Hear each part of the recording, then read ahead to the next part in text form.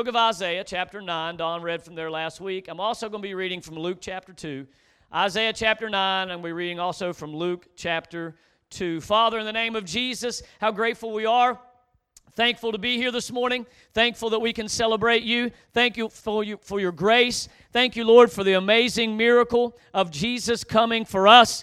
God, we cannot celebrate it enough. And now as we approach your word, we give preeminence to it in our lives. We ask that you would open up our heart, open up our understanding, what we might comprehend, and apply it to our lives, and we'll give you all the praise in Jesus' name. Everybody says, Amen.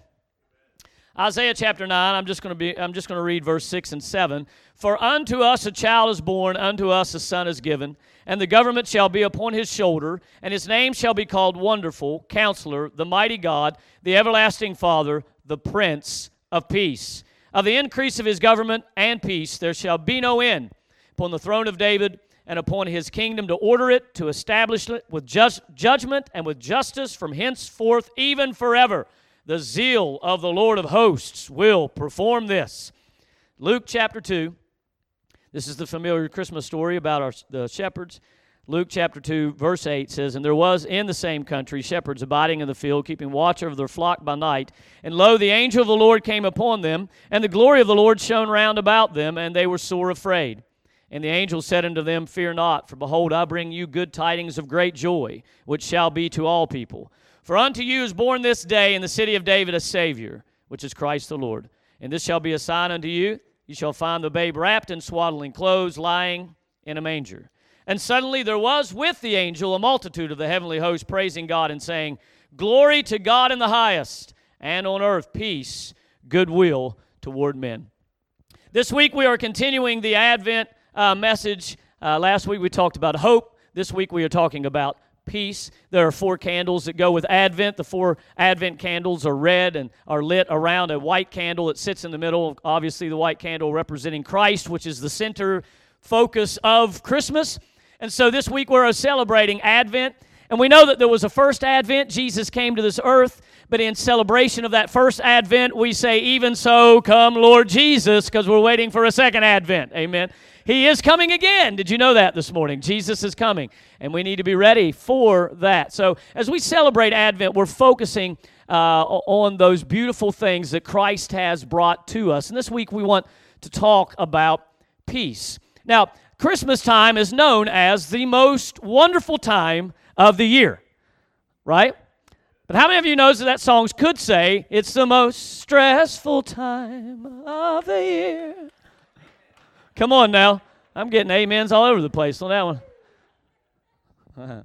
Unfortunately, it can't say that. And I do love Christmas, but let's just be honest. Sometimes we make it harder on ourselves than we need to. We make Christmas be more than what it was ever meant to be when really it should be a time of joy, peace, and celebration. But Christmas does come with a little bit of chaos. And we all understand that. I mean, you know, the whole season kicks off with the craziness of Black Friday. And so Christmas kicks off like a month-long amazing race. Doesn't it? It's like Black Friday. Hey, it's January. You know, it's like just, we're on fire. Right? Because we have Christmas school programs, we've got church Christmas programs, we've got Christmas dinners, we've got company Christmas dinners, we've got church Christmas dinners, we've got ugly Christmas sweater parties that we got to go to. We got to visit Santa, we got to look at lights, we got to go caroling, we got to buy gifts for our kids, for family, for friends, for people that we found out bought us a gift, but we didn't buy them one, so now we feel pressured to go out and buy them one. Come on, some of y'all have done that on Christmas Eve, aren't you? We've got angel trees, we've got secret Santas, we've got toys for tots. It just keeps going and going and going. And this all happens before the actual day of Christmas, where we get to eat the food that we were required to make and go see family members we haven't seen since last Christmas. What can I say? I don't know what else to say except it's Christmas and we're all in misery. By the time December 6th comes around, we are completely out of breath and we don't know where time has gone. Have you ever sat down at the end of Christmas Day and think, where did it go? You're breathing hard, you're sweating, you know. Christmas is over. Can I take a nap? If you think about it, even our favorite Christmas movies are full of chaos. They're full of drama, aren't they? There's no Christmas movies that we watch where everything's just fluffy from the beginning to the end. Am I right? It's not a good Christmas movie unless someone is falling apart, right? Rudolph, he got run off because of his crazy nose. He's not allowed to play any reindeer games. He spends an evening with misfit toys, and then he has to survive the Bumble Snow Monster. Frosty has to make it to the stinking North Pole before he melts, but on the way there, he's getting yelled at by traffic cops and chased by the magician who wants his hat back. George Bailey, in A Wonderful Life, he's so despondent over the fact that Uncle Billy lost the $8,000, and he realizes it's all going to be my fault, so he thinks to himself, my family would be better off without me, and goes to jump off a bridge. Merry Christmas! Then he has to be saved by Clarence, who's just trying to get some wings.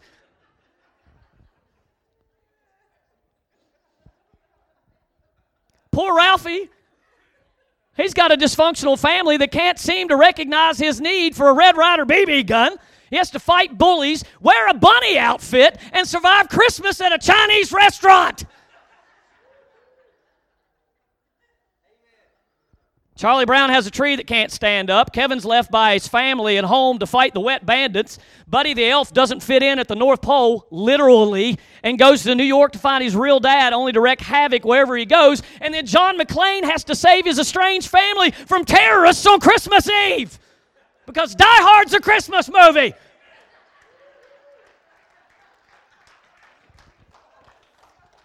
Right? And, of course, when everyone shows up at the good old-fashioned Griswold family Christmas, a full-blown 4-alarm holiday emergency takes place. Worse? How can it get any worse? Take a look around you, Ellen. We're at the threshold of hell.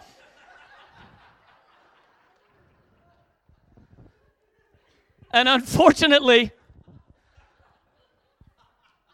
not only can we feel that way about the holidays, we can feel that way about life, right? My life is chaos, and I feel like I'm at the threshold of hell. How many of you have ever felt that way? You ever felt like hell's been released on you? It just gets hotter and hotter and hotter. Well, welcome. Merry Christmas. You filthy animal. But here's the thing about Christmas. Christmas is not supposed to be about chaos. We've turned it into that. Have you ever noticed that anything that man gets its hands on just turns into chaos? We can take the most beautiful and wonderful things of life and turn them into an absolute mess. And here we think we can take care of ourselves. I don't need a savior. I've got it all under control. Take a look at your life. Take a look at some of the decisions that we make. Christmas is not one of chaos. Christmas is a message of peace. The message of a child is born. A son is given, and this son is called the Prince of Peace. It is the announcement of peace on earth and goodwill toward men. In the middle of the night, in a small village in Bethlehem, in a feeding trough outside the inn that had no room for them, the Prince of Peace entered the chaos of a world that desperately needed a Savior. And so before we get caught up in the chaos and the mayhem and the brokenness of Christmas, let us remember that Christ has stepped into the middle of our chaos and our mess. The beauty of the gospel message is that the Savior still invades the hearts of those who will believe and replace chaos and turmoil with peace and joy. He's still doing that today. The message of hope that we heard about last week tells us that our conflicted hearts can find rest. Our confused minds can be comforted. Our broken lives can be restored. Our anxieties can be swallowed in perfect peace. I just want to tell you this Christmas season, when everything around you seems chaotic and there seems to be no end in sight, when you feel anxious and alone, remind yourself of the manger. When you feel alone and fearful and anxious and overwhelmed and overcome by what's happening around you, not just at the holidays, but in life itself, remind yourself of the manger. Why? Because God came for you. He came for you. God entered this world as a man. He entered into our mess. He entered into our brokenness. He entered into our anxieties. He entered into our fears. Listen, God could have stayed aloof. God could have stayed distant. God could have pointed His finger at us and said, it is your fault. He could have said, you're in this condition. It is your fault. Make it on your own. But He didn't. He wrapped Himself in flesh and came in a manger. And what does He promise us? He promises us peace that the world can't give and the world can't take away. Jesus said, my peace I give unto you. Not as the world gives. Not as the world gives, but what I can give you. Let not your heart be troubled, neither let it be afraid. That's the message of the gospel. That's the message of Christmas, that in the middle of all the things, the craziness of life, when everything around us is falling apart, there's a message coming through the middle of the storm that says, peace, be still. What is this peace? See, we typically think of peace as the absence of conflict or war, and that is obviously one definition of the word peace, the absence of conflict, but lots of times we also think of peace as outward terms. We think that as long as our circumstances are what we want them to be, we think that our peace is dependent on how calm our situation is. We think that peace lots of times has to do with how much control we have in our lives, which can be true to a certain extent because a lack of peace makes us feel out of control. When we're out of control, we have a lack of peace. Am I right? Come on now. When you feel like that you can't control what's going on in your life, you can't grab a hold of anything. You're losing peace. But that's not what biblical peace is. Biblical peace always begins on the inside. Just know this, no matter what you do, God always starts with the inside. No matter what we fix on the outside, God always starts with the inside. No matter how pretty we make things on the outside, if we don't fix the outside doesn't matter. He always begins on the inside. And this peace is something that is not dependent on outward situations, but on inward realities. The Hebrew word for peace, which is shalom, most of us have heard that word. The Jewish people, Hebrew people actually use that for hello and goodbye. They will say shalom to each other. But the word shalom literally means to be safe in mind or estate. It speaks of completeness or wholeness or fullness. Shalom is that inner completeness and tranquility that is not determined by experiences around us. So when you actually say shalom to someone, you are literally saying, may you be full of well-being, or may health and prosperity be upon you. So shalom is not just calmness, but it's an completeness. It's this situation where you feel full, whole, put together. You are well in every area of your life. This is the peace that God wants to bring to our hearts. Not just a calmness when we need it the most, but a wellness, a wholeness, a completeness that is found when we surrender our lives to Jesus Christ. And where does this peace come from, folks? It's supernatural. This is not a peace that we work up. This is not a peace that comes because we fix everything around us. If I can fix so-and-so, and if I can fix this situation, and if I can fix this problem, then I'll have peace. Oh, if I could get married, then I'll have peace. If I could live in this house, then I'll have peace. If I could have kids that don't like crazy, I'll have peace. Amen. Chaos comes with children. If I just had more money, I would have peace. If I was working this job, I would have peace. If I was at the beach, I would have peace. But that's not the peace that we're talking about here. We're talking about a supernatural peace that comes from the work of God in our lives. It is a fruit of the indwelling presence of the Holy Spirit in our lives, that when we spend time in the presence of the Lord, what He brings to our life is an overwhelming peace that we cannot even comprehend. It's that peace that allows us to lay our head down at night and sleep when the world is racing towards hell. What kind of peace did Jesus bring? He brought us peace with God. Peace with God. And church, this is where we have to start when we talk about peace and when the Bible talks about peace. I am grateful and thankful for the peace of God that in the middle of troubled times in my life, I can feel that strength. I can feel that rest. I can feel that comfort and that peace. But the reason why I have that peace is because I have peace with God. See, here's the thing. The gospel message always begins with a sobering and a fearful revelation. Man is separated from God by sin. We call the gospel the good news, and I've said this before, but in reality, the gospel starts with bad news. It starts with the bad news that the world is a mess. It starts with the bad news that every one of us, all of us in this room, there are none of you have escaped. We are all sinners. We are all separated from God by our sin. And we know that the world seems to consistently spin into chaos. Am I right? The world seems to consistently spin into chaos. We look around us and we see that the world is broken. We see that the world is a mess. And folks, this chaos is a result of sin. Everything that is ugly, destructive, and deadly about this world is a result of sin. The heart of the human problem is the problem of the human heart. You have to realize that it all begins right here. It all begins on the inside. Now, I'm not saying that the troubles that you have in life are necessarily a result of a sin that you have committed. But what I am saying is that the world is not fair. The world is broken. The world is a mess. People can be nice and people can be nasty. But what we recognize is it's this way because sin has defaced everything that is beautiful and wonderful about this world. We are broken and we need a Savior. And our hearts become consistently tumultuous. It becomes a place of consistent turmoil. Why? Because we are estranged from our Creator.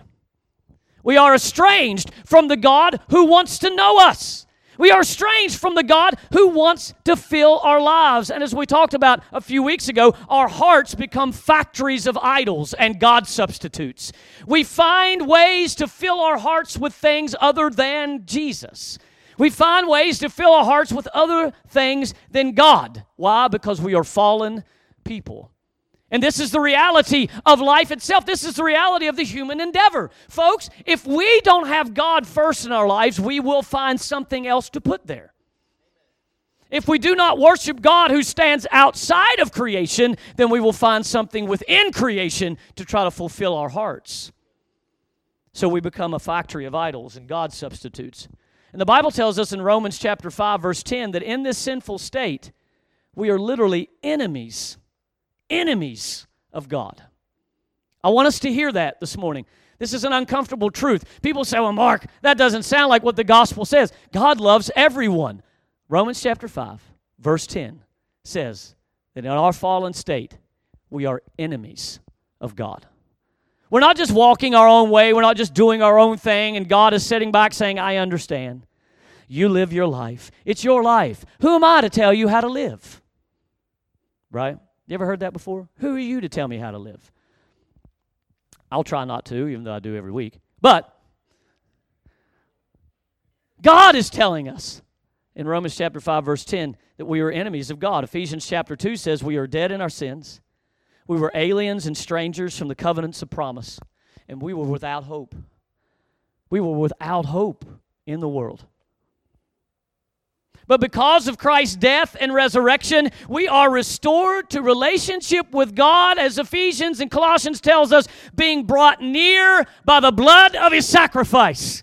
That because of the blood of Jesus Christ, the power and the grip of sin can be broken off of our lives, and we have been restored to relationship with our Heavenly Father. We are no longer strangers and aliens and foreigners, outsiders looking in. We have been brought into the family of God. We are children of God, filled with the Spirit, filled with His promises, washed by the blood. Romans chapter 5. Verse 1 tells us, therefore, being justified by faith, we have peace with God through our Lord Jesus Christ. What am I saying? This is the peace that Christ has brought. We have been reconciled. We've been reconciled. Folks, we were out of balance. Y'all ever been out of balance? We were overdrawn. We were out of balance, but now we have been restored by the work of Jesus Christ. And this is the peace that the Bible mainly emphasizes. Why? Because our hearts always seem to wander. We will always seem to long for something else. There will always be some type of turmoil if we don't first deal with this issue of separation from God. If we don't deal with the issue of separation from God, our hearts will always be in a state of turmoil. No matter where we find ourselves, no matter how far we run, no matter what we add to our lives, no matter how much money that we make, at the end of the day, folks, we were made for God. We were made for His presence. We were made to know Him. And when we don't know Him, there is turmoil. There is chaos. There is uncertainty that fills our hearts. Come on, some of you know what I'm talking about. Even in those days before you knew the Lord, you could be hanging out with friends and laughing and having a good time and being wonderful and everything is fantastic. But then when you're home and you're alone and your friends aren't there anymore and you hear that voice in the back of your mind, are you right with God? Are you right with God? Is everything okay between you and your Savior? If you feel that turmoil in your heart, you don't have peace with God. You don't have peace with God. There's a certain fear and comfortableness that comes with knowing God.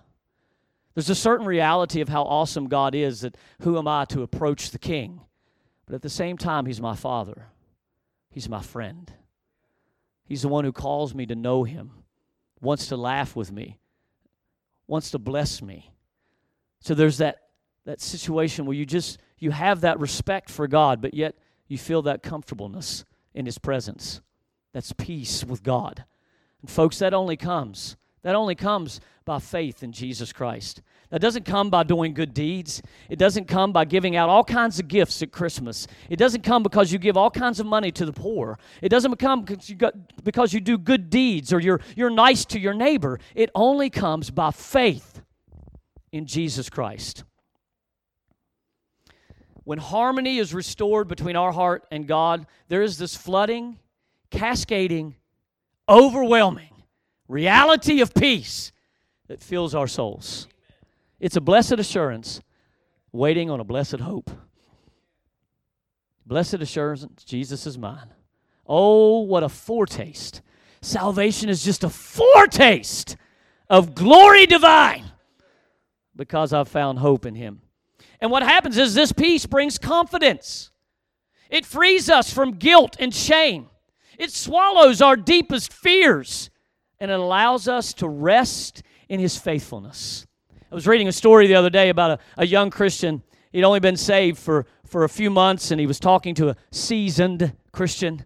He was talking to a man who had been saved for a long period of time, and the young Christian noticed how he lived his life, and he said, it just seems like you have a certain amount of peace in hard times and in struggles that I'm still struggling with myself. When problems come along, I still allow fear to come on me and uncertainty, but it just seems like you always stay calm.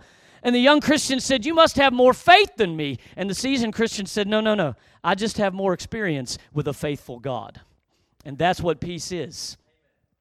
Experience with a faithful God. Experience with a God who has been there when you needed Him the most, who spoke words of life into your heart when nobody else was there. In the middle of your night when you felt like you were going to be swallowed by fear and anxiety, there was a peace that comes. And it's only by the blood of Jesus Christ. Because, folks, when you know that you're right with God, the inner wrestling and the anxiousness finds rest in the unmerited favor of God.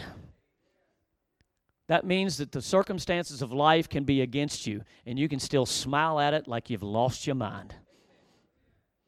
Come on now. The doctor can look at you and give you a bad report, and there can still be a peace that passes all understanding that overwhelms your heart. Your family can be in chaos. The world around you can be falling apart, but there you sit like some crazy person with a smile on your face. Why? Because the peace that passes all understanding has guarded your hearts and minds in Christ Jesus. Now, here's the thing, folks. This is what the peace of God has done in our hearts. But we have to realize that in this time of this holiday season, the peace of God not only comes to our hearts, but it motivates us to be peacemakers. See, the Hebrew word for shalom, not only does it mean wholeness and completeness, but it means a certain level of wholeness and completeness that you are overflowing to the point that you share it with others. See, you can tell when somebody's walking in the peace of God, and you can tell when someone is struggling with conviction. Come on, y'all have been married to people that are under conviction, right? They turn into different people when they're under conviction. Am I right? Do you remember when you turned into a different person when you were under conviction? You were biting everybody's heads off. It was like you were trying to quit smoking or something, or, you're just yelling at people and punching people in the face. Get out of my way. I don't think it was quite that bad, but you know what I'm saying. But when we have peace, when peace is in our lives, it is so powerful that it spills out into every other relationship. As I said before, the fruit of the Spirit is peace. It's love, joy, peace, long-suffering, so forth. But one of the fruits of the Spirit is peace. So as we learn to walk and rely on the Holy Spirit in our lives, He not only fills our lives with peace, but He makes our disposition towards others one of peace and harmony. See, the supernatural peace of God not only calms our fears, but it also soothes our anger. Come on now. The peace of God soothes our hot-temperedness. I'm coaching Logan and Avery's basketball team. And I probably need to stand on the sidelines and quote a couple peace verses. Because at the moment I'm losing my mind. We're having a good time. But I'm grateful for the fact that even in those times where we feel like we're ready to explode. See, when we think of peace, we think of that calmness that comes when problems are happening. But peace also comes when you're about to blow your top. Right? Peace looks to operate in love, which means it will be contrary to hatred, bitterness, envy, and strife. Peace operates with the motive to build up, not to tear down, to avoid gossip and judging other people. Folks, listen to me. The presence of these things in our lives, the presence of things like hatred and bitterness and envy and strife and tearing people down and gossiping and judging other people, the presence of these things in our lives is a sign that we're not allowing the peace of God to rule in our hearts, as it says in Colossians chapter 3, verse 15. Let the peace of God rule in your heart. Those who have experienced this peace, if you've experienced this peace that the Prince of Peace has come to bring, then you seek to protect the unity of believers, and you stand against anything that will destroy unity. You stand against anything that would destroy what Christ has united in the body. Ephesians chapter 4, beginning at verse 1, the Bible says, I therefore, the prisoner of the Lord, beseech you, that you walk worthy of the vocation wherewith you are called, with all lowliness and meekness, with long-suffering, forbearing one another. Do you know what forbearing means? Putting up. Putting up with each other. Tolerating each other in love. Doing what? Endeavoring to keep the unity of the Spirit in the bond of peace. I'm telling you, the Bible tells us, blessed are the peacemakers, for they shall be called what? The sons or the children of God. We are lying to ourselves if we are not endeavoring to keep the unity in the bond of peace and calling ourselves children of God. If we are walking in the peace of the Lord, this is our calling. We are people of peace. He came into this world to cure the chaos of our hearts so that we could take that peace to the chaos of other people's lives. So that we could take the peace that He has brought to our hearts, that I get to go into His presence without fear or condemnation or guilt, that I get to come into the presence of God with boldness and courage and ask for help in time of need and know that God hears my prayer, that I'm a child of God and an heir of God and a co-heir with Jesus Christ. That peace covers my life, and now because of that I endeavor to carry that peace to a world that desperately needs it. It's not our job to bring chaos. Do y'all know people in your life that you can be in a room, maybe it's at work, maybe you're at a family gathering, and it feels a little stressful, it feels everybody's a little bit on edge, and then one person walks into the room and everybody's like, oh, okay, all right, so-and-so's here, we'll be all right. You ever had that happen? Some of you introverts are happy when an extrovert walks into the room. Am I right? If you got a whole room of introverts and they're all just kind of looking at each other, and then an extrovert comes in, they're like, okay, you carry the conversation, we'll all not. Right? Peace. But all of us also know those people where you can be having the grandest of all time, and as soon as they walk into the room, you're like, well, hell just came in. Shut her down. Thanks for coming. Come on now. We aren't supposed to be those people. We're supposed to be the people that come in and bring peace. We're supposed to be the ones who come in and unify and bring everyone together and build up and not tear down. We're not supposed to be the ones who come in and complain and point out everything that's wrong and talk about how the world's falling apart. We all know that. That's why we need peace. And so I know that life is chaotic, and I know, as I'm closing, I know that your circumstances may seem rough, and there are times in our lives, folks, that our situations seem insurmountable, and there are times in our lives where it seems like our heartache is never going to stop. We say that time heals all wounds, but it really doesn't. It just helps us grow stronger. But God did not leave us alone, and that's the message of Christmas. This is the message of Christmas. He came to us. The Prince of Peace has come. And he turns chaos into beauty. He takes things that are messed up and turns them into works of art. When we believe, he lifts the burden and the turmoil of sin from our hearts and frees us into the confidence of being right with him. From this beautiful life change, he leads us to bring his peace to others. And so Christmas says that we can smile through the chaos, that we can literally be people who bring peace to volatile situations around us, that we can be the carriers of God's peace. Now, I want you to notice something. Peaceful does not mean easy, no matter what the Eagles may say. It may be a peaceful, easy feeling for them, but it's not always easy. Peace is not always easy. And I want you to know something. Jesus never promised easy. Jesus never said, come to me and I'll promise you everything will always be wonderful. For a matter of fact, Jesus said, expect tribulations. James said, expect trials. Peter said, why are you acting like something strange has happened to you because you're going through hard times? Christianity has never been a pie-in-the-sky religion. It is real.